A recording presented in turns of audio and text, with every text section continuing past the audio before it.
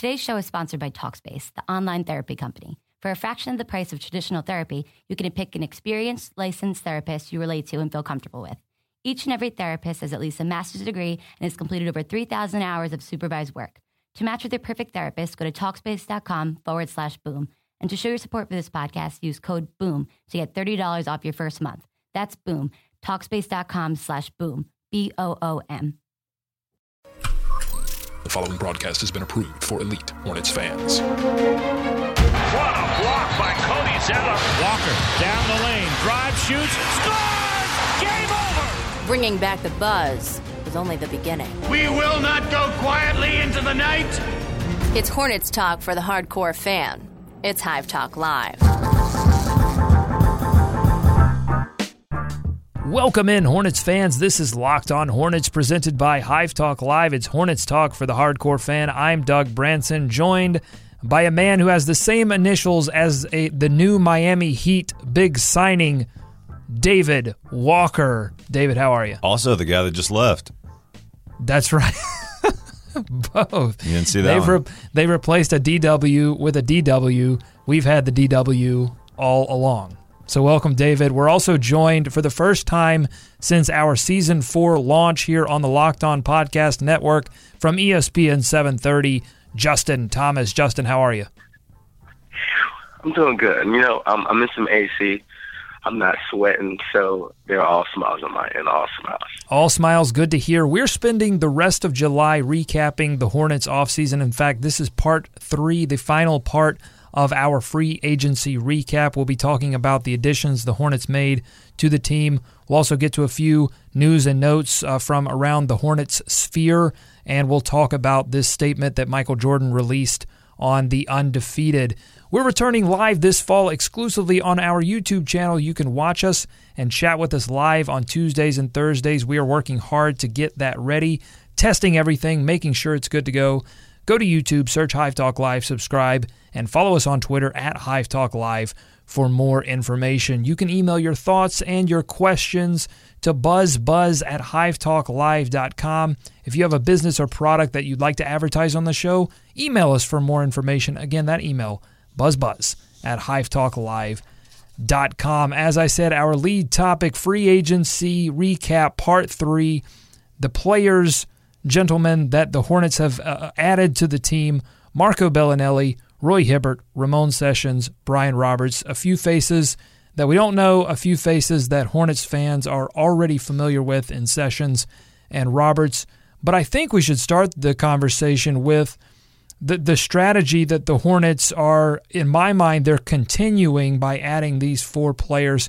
They are once again taking chances on a few players off of down years in Marco Bellinelli and Roy Hibbert. Your thoughts on continuing to roll the dice on these guys off of bad years? I think it's smart. I mean, it's worked for him in the past, as you mentioned, Doug, and especially I've been keen on the Bellinelli acquisition just in and of itself because of where he came from in that down year in Sacramento. I'm a true believer in that it's really hard to tell much about anyone's success when they're playing in that sort of situation. I mean, DeMarcus Cousins may be the best center on the planet, and he even is having struggles. Now, you know, those could be for some other reasons. But look at Bellinelli, Doug. You know, career lows in three-point percentage, almost got down into, you know, below 30% from the three-point line, and had never been that low of a three-point shooter. So to me, I like that signing. You know, you can go back and forth on whether you'd rather have a draft pick or what were the other options, but they liked him last offseason. They tried to acquire him, and now they're just adding him back in to try and keep up the three-point shooting. So I was a fan of that one. What about Roy Hibbert? What about Roy Hibbert, Justin? A guy played for the Lakers last season, did not have a great year.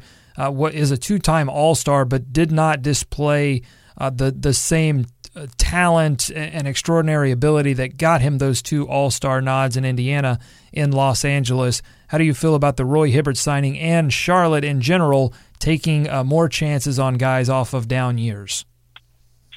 There's something about getting guys off of down years because you know anything about professional athletes, they're very prideful guys. So coming off a bad year, you can get guys in the gym and say, "Hey, do you remember what you're capable of and how well of a player you are?" And you come to Charlotte and play for a coach like Clifford. Clifford's going to get the best out of you. If there's anything good, and Clifford's going to get it out of you. And I think it's great. There was nothing sexy about this offseason. Like, you have the Knicks adding names and Boston going out and adding Horford and Indiana making a lot of moves. And it's really easy to think of, forget about the Hornets. There's like really nothing sexy about it. You say they brought in Marco Bellinelli, Roy Hibbert, and Ramon Sessions. Oh boy, there's a lot of reason to be excited. But I think all of them are quality signings, every single one. I think the Hornets are going to be just as good because of this offseason. And something about these guys, I feel like there's a culture. These guys are going to come in and there's going to come in and play basketball. Bellinelli, Hibbert, Sessions, all quality. And I love Sessions. When Sessions was here as a backup, I thought he was phenomenal. And for him to come back, you lose Jeremy Lin. That is nice. Hibbert's a big body. Clifford loves big, long guys. He'll definitely get some time with Patrick Ewing and their Georgetown ties. And he's just going to be ready to work. Jeremy Lin came in and was great. Marvin had that down year his first year, and look what he did last year. So I think you can always get that from guys. Guys, when they have bad years, they come over motivated, they're ready to play, and I think you'll get the same effort from these guys this year as you got last year. Yeah, I think some fans were disappointed in the acquisitions in the sense that they aren't sexy because this was a free agency period with a lot of money to throw around and a lot of guys available, and the Hornets were really focused on keeping their own core as opposed to going out and making the quote unquote sexy signing. The only thing that worries me when I look at this list of players, and I want to get into Ramon Sessions and Brian Roberts as well, when I look at these four names, I said from the jump that the Hornets needed to get more athletic. They had a lot of skilled players, but I felt like Miami was able to out-athlete the Hornets in that playoff series. And when I look at Marco Bellinelli, Roy Hibbert, Ramon Sessions, and Brian Roberts, really apart from Ramon Sessions, it doesn't scream high-quality, athletic, jump you out of the gym, race you down the court type of players. They're more relying on their particular skill set. So that's what worries me. I don't know if you're concerned about that, David. Yeah, that's true. I mean, that plays into the sexy factor a little bit, I think. And I think your best chance of getting a guy like that. We've said the word sexy a lot already. I just want to say the sexy count is high right now. Well, it's a very colorful word. Yeah. But I think that the market was thin on the wings, right? I mean, Batum was the number 2 guy, and so I think in the draft you probably had your best chance of adding some of that athleticism, and they chose to go the trade route. So, given their track record drafting, I think you're okay with that, and we'll just have to see how that plays out. But yeah, I mean that's the concern. I think you're right, Doug, because that's you tend to look at who's playing in these playoffs and what they have, and that was an area of concern. But again, you're getting back MKG, and you did retain Batum, so there's some athleticism. Yeah, that's a great point, David. If MKG is able to stay on the court, and that's a big if, but if he is able to, then that adds an element of athleticism that they were missing all season. And you look back to those 7 games that he played, Justin, and it made just having his athleticism, his ability to get into transition and defend transition, those kind of things made a big difference. Oh, big difference. And one thing is he's back. He's from this area. I'm from Myrtle Beach, and to get here he just looked refreshed. Now, granted, I've always had my love for Steve Blake. Sadly, there is no Steve Blake here, but I'll take Sessions. I'll take Sessions, and I think you have to bring in a quality backup. One of the reasons why the Hornets were so good was with Jeremy Lin. He came in and played quality minutes as a backup. Because now, if your guard play is weak, you're weak. So I think it's more of okay, we have some veterans on the team. We're good. We want to keep going. We don't necessarily want to get younger, but we have a few young players. We like our mix of older and younger guys. So now we're here. We won 48 games. We lost in Game 7. We're trying to stay right here. We're not trying to go down. We're trying to stay right here. You say, okay, well, let's not go get a younger guard. We've had Sessions here before. He knows what we expect from him, and we think he can come in and keep the ball rolling. And Doug, I love it. Sorry, Justin. One other thing. I mean, you look at the starting five, right? You go Kemba, MKG, Batum, Marvin, and then Zeller at the center. I mean, that's a fairly athletic, if not overly physical, opposing wise, starting five, right? I think the bench is where you're probably going to have a major drop off in the athleticism, and they're going to ask. And that way, it wouldn't worry me if the bench were not so important to the Hornets' success early on last season. Last year was huge. So we continue to bring up Jeremy Lamb on this program. I think the closer we get to the season, there's going to be more eyes on him just to see what he can do. Athleticism is something that he does possess, so that's another area where they're going to ask him to step up. He's a high flyer, a rim rocker. But I want to go back to Ramon Sessions and Brian Roberts. The Hornets relying on familiar faces, guys that know and love their system, that fit their locker room. With Brian Roberts, it's low risk because he's a third point guard. Probably won't see him play a lot barring injury.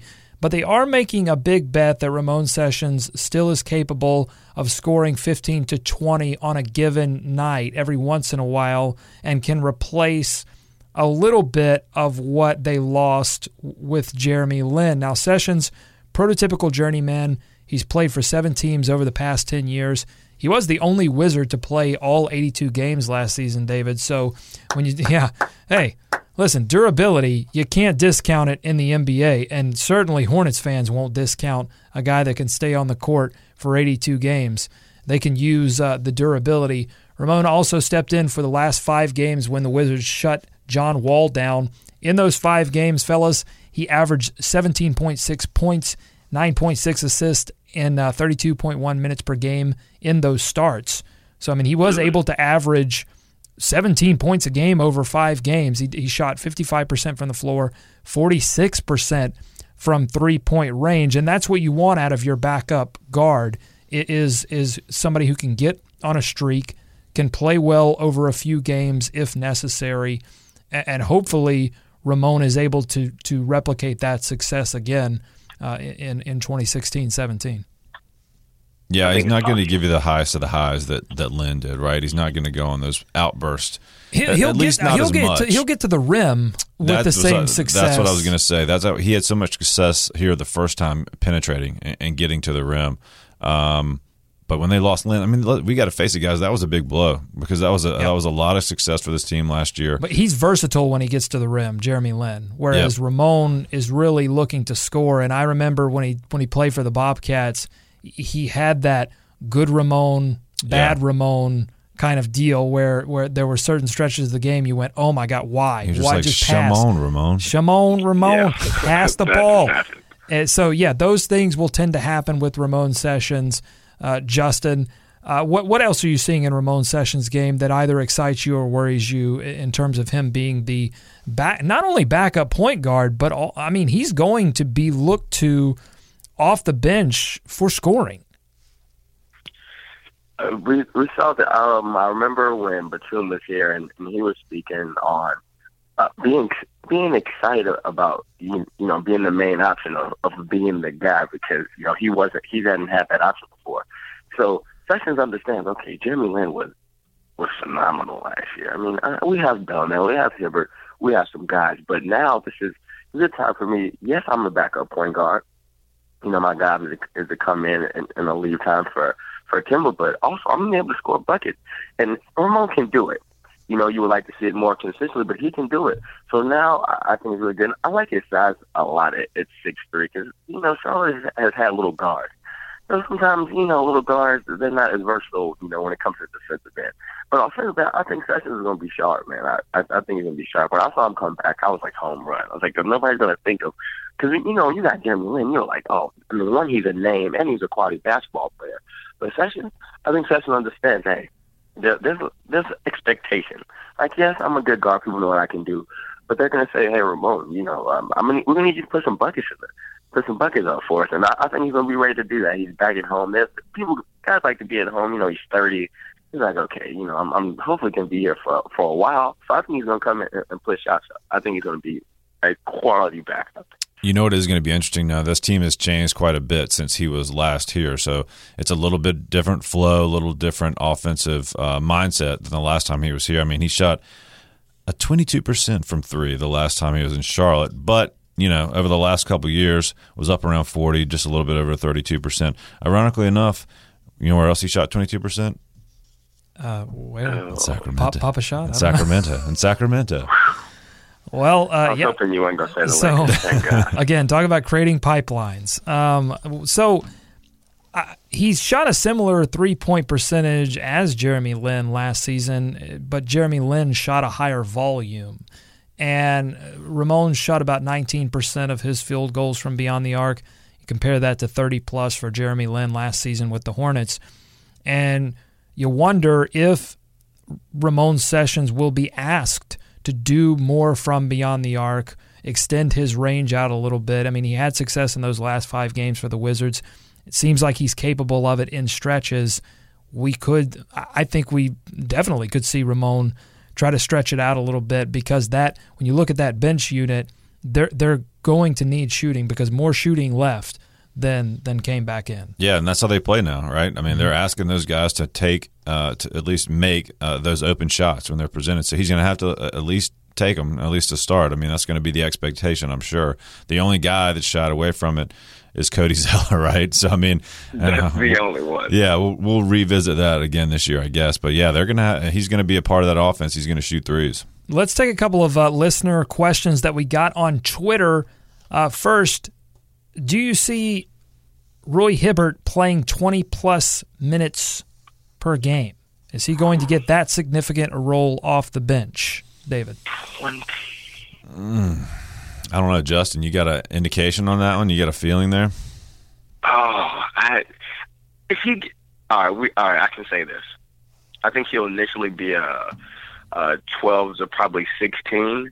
But now, if he's producing, because if you produce, you're going to play. But 20, and he's a bigger guy. 20, I mean, he's going to have to be balling to get 20 minutes a night. I really think he's more of a 12 to 16 guy. But if he gets north of 20, then that means he's doing something right. So he's going to have to be scoring it for 20 minutes a night. And I think it could have happened, but I don't think it will. 20 minutes, that's a stretch. Yeah, I mean, Al Jefferson played 23 minutes per game last year. And so I think you're right. Certainly at the beginning, they're going to have to figure out a way, but that's going to be on the high side in my eyes. I mean, it's just not the way, not the area, not the direction the team is going offensively, especially. Yeah, I think early on definitely will not play 20-plus minutes because they have some depth in the backcourt, in the front court. And so unless there's a trade with Spencer Hawes, I don't see him playing 20-plus minutes early on. But if he redevelops his offensive game that can make up for some of his some of the things that he lacks defensively with his foot speed, because he got beat on a lot of pick and rolls last season, and so you can't play him against smaller lineups because he can't extend his defense out. I mean, I said it on a previous show. If you were frustrated by Al Jefferson sagging back, just wait till you get a load of Roy Hibbert. He does He does not like to play defense anywhere near the 3-point line because he's slow. And so, can they – it's going to be interesting to see who they let filter in from the starting lineup with Roy Hibbert to account for those deficiencies on defense. But I think, could he play 20-plus minutes if they find a deal to get rid of Spencer Hawes, or if Frank doesn't develop like they hope Frank does, right, then you can definitely see Roy Hibbert, because he can, he has shown in the past to be an impact player.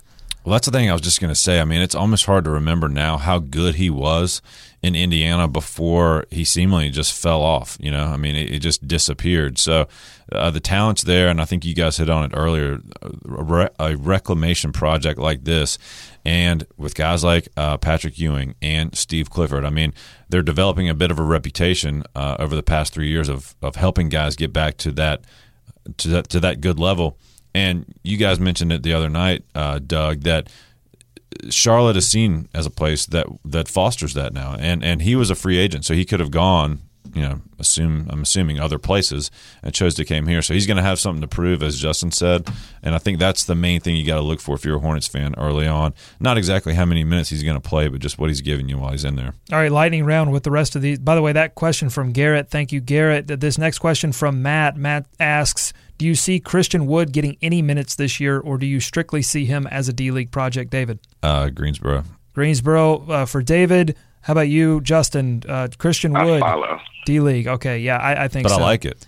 No, I like you love the signing because, again, and that's why you like them having the Greensboro Swarm, because it gives them the ability to try to find these diamonds in the rough like Miami has been doing year after year. It gives them that opportunity. And you never know. I mean, hey, injuries happen, but certainly starting off. All right, next question from Marcus. Are they going to continue to play a 9-man rotation, or does the addition of Bellinelli mean Lamb plays the 3 in a 10-man now? I think early on they're going, because there was so much turnover in this roster, at least early on, you're going to see 10, 11-man, the same as last season. It didn't develop into a 9-man rotation until after the All-Star break. So prepare for, until February, this team is going to be trying to find – it's part of the challenge of this new season is that while they did maintain some consistency by re-signing Nick Batum and Marvin Williams, basically everything else changed. Mm-hmm. And now you've got to find those Clifford always talks about those playing groups. Now they've got to re-find those playing groups. Yep, that's a good point. They're going to have to figure some things out for sure. And it took – and Clifford mentioned this I don't know how many times – it took them a long time to get to their playing groups. I mean, they experimented. I mean, there's injury, of course, but they experimented with multiple playing groups. They didn't get that till deep into the regular season, almost right before the playoffs. So they're going to play around with some guys and figure out who plays well together, what works. And I think that the easiest thing that, well, I wouldn't say that. Yeah, I guess you say the easiest thing about trying to put together your playing groups is if you have health.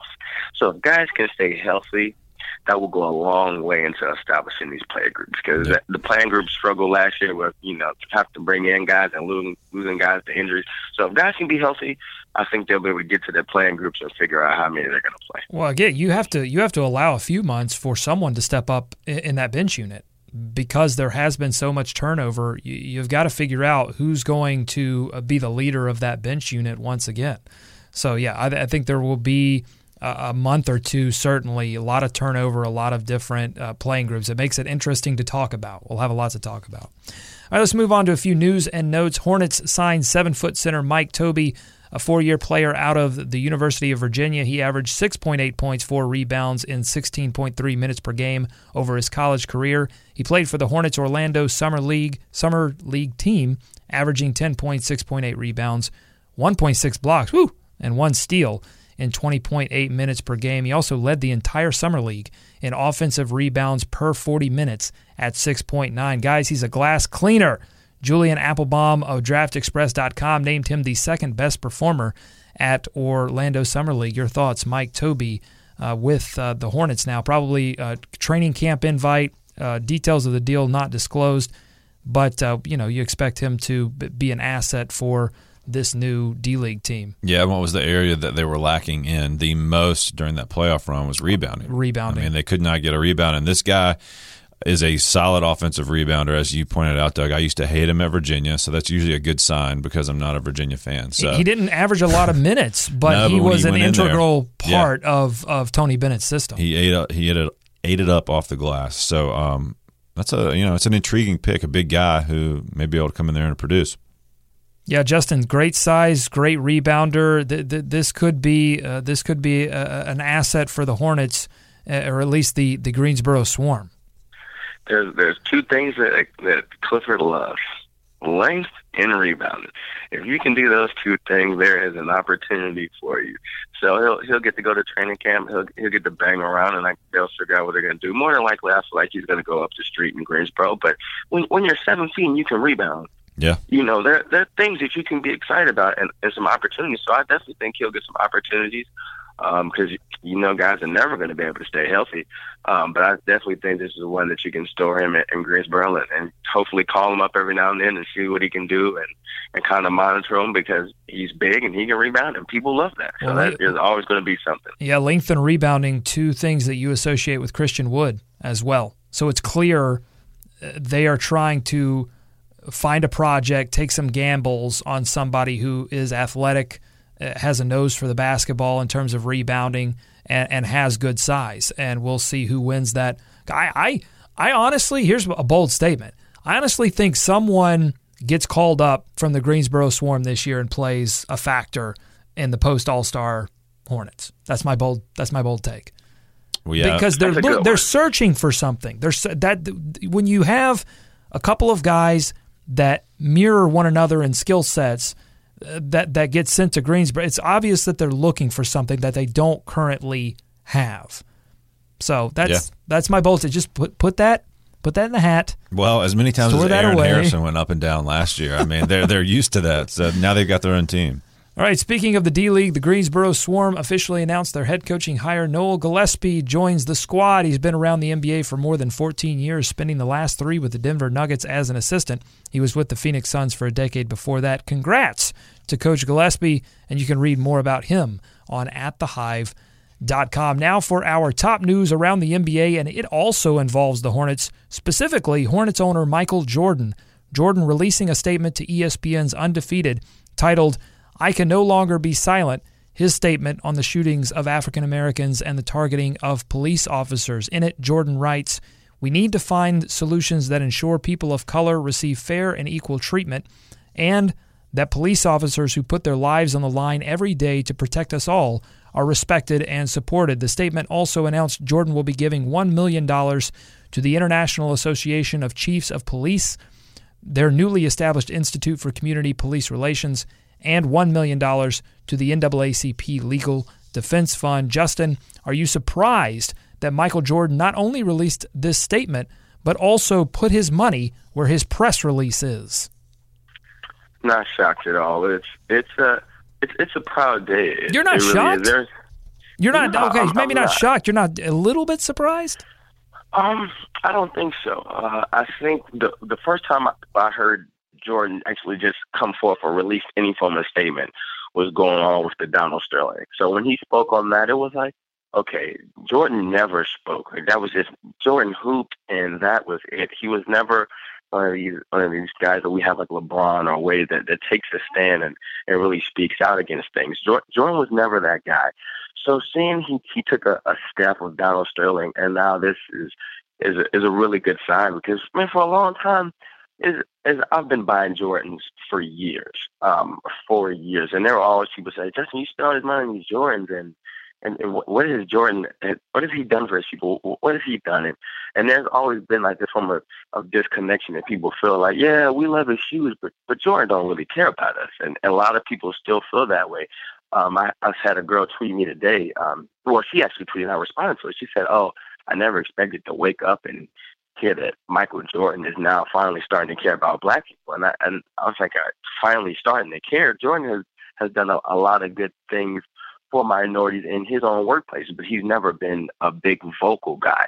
So for him to come out and to release this statement, it's like, wow, okay, we've been wanting Jordan to do this for years, and now he's actually coming out and he's having a voice. And I think a lot of people respect that, because you just want some form of a relatability to somebody that you idolize. You want them to know that you're human also. Like, a lot of things people didn't like about OJ was like, OJ was just a great athlete, but he didn't really associate with the African American community. He was OJ.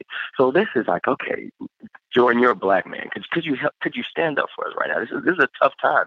I was speaking to a guy about 2 weeks ago, and he was like, we're talking about all the injustice and the things that's going on right now and all types of stuff. And he says, man, I wish this guy Michael Jordan would step up. He have all this money and everybody loves this man, but we need a voice. And 2.5 weeks later, he comes out, and he had never been a big vocal guy, but for him to come out now, it's nice, because you can't always please people. People are gonna say, oh, this and that, And Jordan takes a beating. Oh, yeah, he was the same guy that said Republicans wear sneakers too, which is a quote that nobody even knows if that really was even said. So this was nice. Jordan has been taking steps as an owner, and I think this is one that was really nice for him to come up and actually be vocal and take a stand on something. So, David, Justin mentioned the Donald Sterling incident, Michael Jordan speaking out against that. He also spoke out against discrimination when it came to House Bill 2 and this situation surrounding the Hornets in the All-Star game, and now he releases this statement. I think that some of the criticism of Michael Jordan is certainly fair because when he was at the top of his game, in the 90s, he was not, maybe he was quietly doing certain things, but you expect, maybe fairly or unfairly, you expect public people to be public. And again, Justin mentioned the Republicans buy sneakers too. This was a secondhand quote associated to Michael Jordan from Sam Smith's book, Second Coming. Jordan's reps have always denied that he said it. Sam Smith has said it was a joke. But, David, there's truth in jest, regardless of whether or not he ever really said those particular words. His reputation in the 90s and his inaction at that time spoke loud and clear. But now that he's an owner, he is, again, in a position of prominence, in a position of power.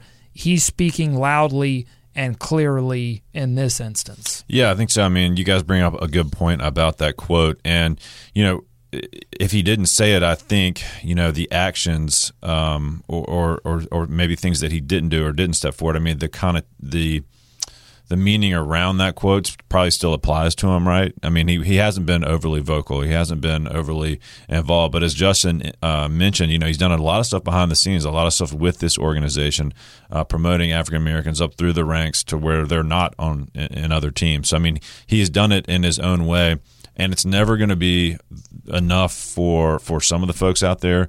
There are people tweeting only $2 million. I mean, he's worth $1 billion, which, I mean. When he's given, but again, he quietly gives. Right. He's given a ton to communities in Chicago. And I think I'm a little bit of a private person, so I respect anyone's right to be a private person. Yeah. But you have to understand that there is this expectation for public figures to be public. Sure. And at least now he's choosing to be a little bit more public. And, you look at the title of this and it's I Can No Longer Be Silent, which is sort of a recognition that he has been silent in the past. And the thing is, people are calling out for him, right? They're calling.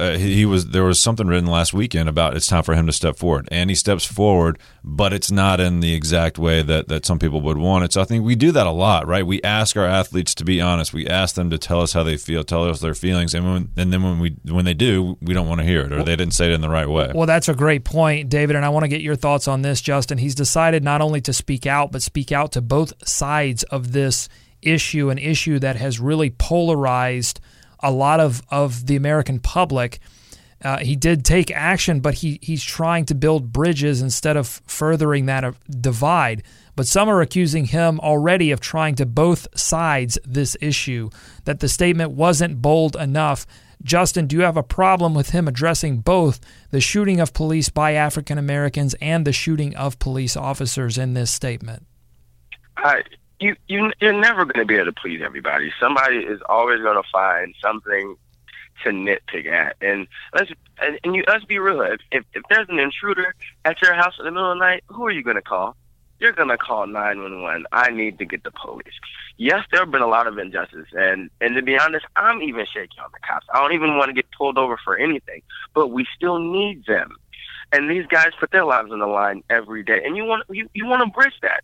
Another thing of even Jordan, the Game and Snoop Dogg have been doing a lot of things in L.A. over the past few weeks of meeting with the police commissioner saying, hey, I mean, let's try to come together here and bridge some gaps and let's try to work on this relationship. So you have to do that. We need policemen, whether they're good ones, they're bad ones. We need them. Like there are a lot of. Despite a lot of the negative things, there's still good cops. There are a lot of good cops. And, of course, you never hear about the good cops. That's just not going to happen. And I thought that was really nice because we're going to need cops and we need to work on that gap. And I think that was the right thing to do. But, there's always going to be people that's not there's always going to be somebody that's going to complain in whatever situation. But, there's some hand claps for Mr. Jordan on my end. He did the right thing. Yeah, and I think it's interesting.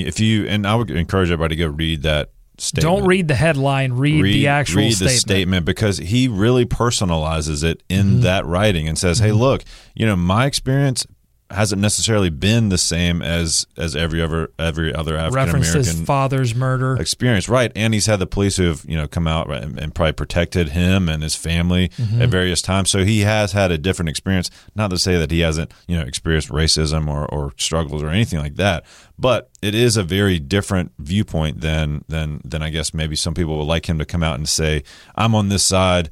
And it's also that notion that if you're on this side, well, you can't be on this side. I mean, The Daily Show, they did a good job of explaining that a couple weeks ago. It's like we're at this point right now, and I think you mentioned this, Doug. Very polarized. Yeah. There are a lot of bold statements, and you have to be true to yourself.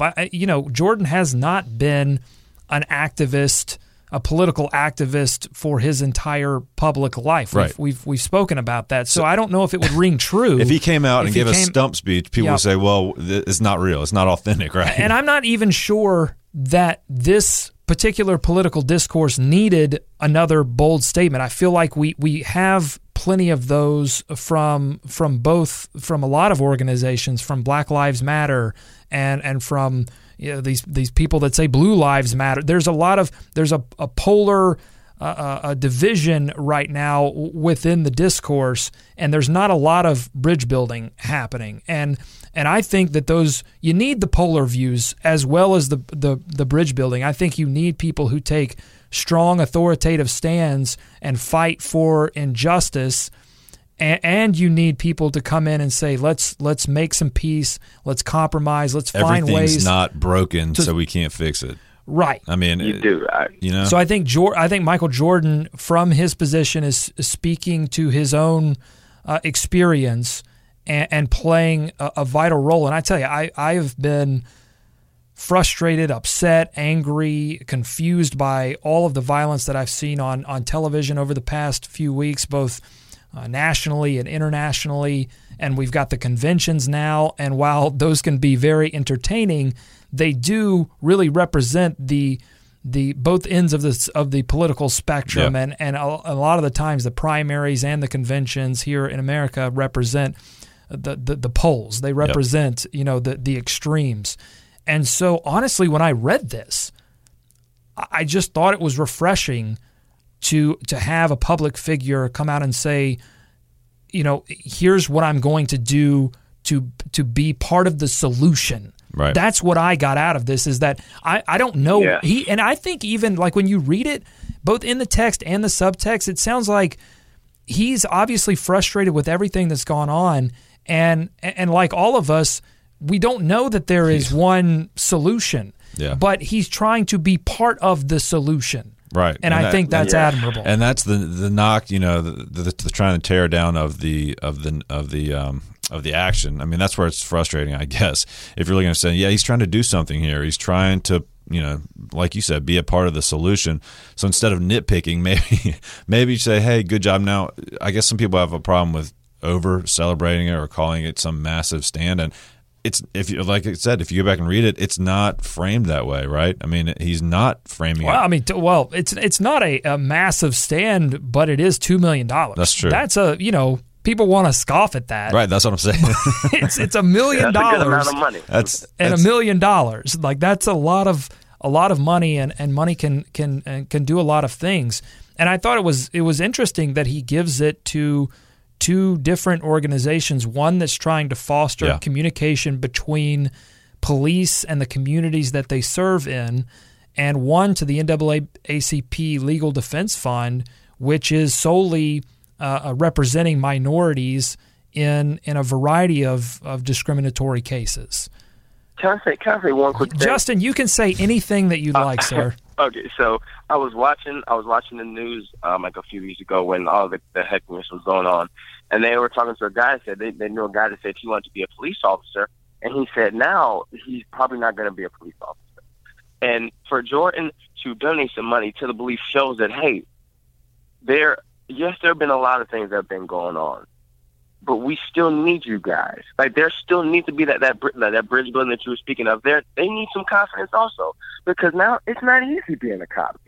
Right now, it is not easy being a cop. So when you give the money to NAACP, it's like, okay, you're helping your people also. And also, hey, we still need you guys. You guys are still very important. Yes, this is a dark time for you guys, and we don't want everybody to beat on you. Like, we still need you guys. So when you donate that $1 million to cops, there's somebody today that's contemplating either being a cop or getting out of the force. And then you read this and say, okay, there's still some people that support us, and to see it come from a black guy, because the injustices are coming directed towards us. So when you see a black man give money to the cops, that says, that gives them a boost of confidence to say, hey, we're going to be able to get through this. Things are going to get better. And I thought that was really nice to do something on both sides. Yeah, I know. I totally agree, Justin. And I think, again, there is a role for, how do I put this? There's a role for being very tough on the policing in America. There's a role for challenging or holding them to a standard, holding them accountable, and challenging that authority in the way that authority is used towards minorities. And you have celebrity voices and the Black Lives Matter movement doing that. There's a role for that, and I don't want to say militancy, but there's a role for being aggressive to find out what the root causes of this issue is in America. These issues are in America. But there's also a role for someone to come in and say, okay, once we do that, once we uncover that, how do we get to this next place? And the next place is through, it always has been, through communication and bridge building and figuring out we all have to live together. And I think that's the role. Michael Jordan is, through this statement, is not trying to play every role. Mm-hmm. He's just trying to play the role that he feels like, based on his experience and what he can do, that's the role he's trying to play. So I'm telling you, the news we've got between the All-Star game and this has been a very deep show. But I feel like, and we want to know your thoughts. That's the big thing. I want to know what the listeners are thinking. So please tweet us your thoughts at Hive Talk Live, and we want to. It's one of the big goals for Season 4 is to get more of your voice on this show, your tweets, your emails to buzzbuzz@hivetalklive.com. And I'll end this segment with another quote from Jordan's article.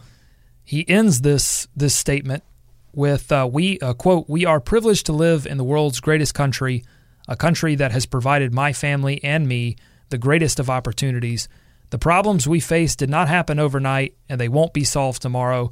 But if we all work together, we can foster greater understanding, positive change, and create a more peaceful world for ourselves, our children, our families, and our communities." So there you go. A better world, and hopefully, for our listeners' sake, a better Charlotte Hornets franchise in 2016 and 17. Segue back to basketball. They could win some games. That would definitely help out a lot of things. Great conversation, fellas, and we will be back tomorrow with more on Marco Bellinelli and Roy Hibbert. I want to get into a little bit of a deep profile with both of those gentlemen, so we'll have more information on those two new Hornets. Thanks for listening to Locked On Hornets, presented by Hive Talk Live. Follow us on Twitter at Hive Talk Live. Subscribe to us on iTunes, and while you're there, give us a 5-star review and help hardcore Hornets fans like yourself find this podcast.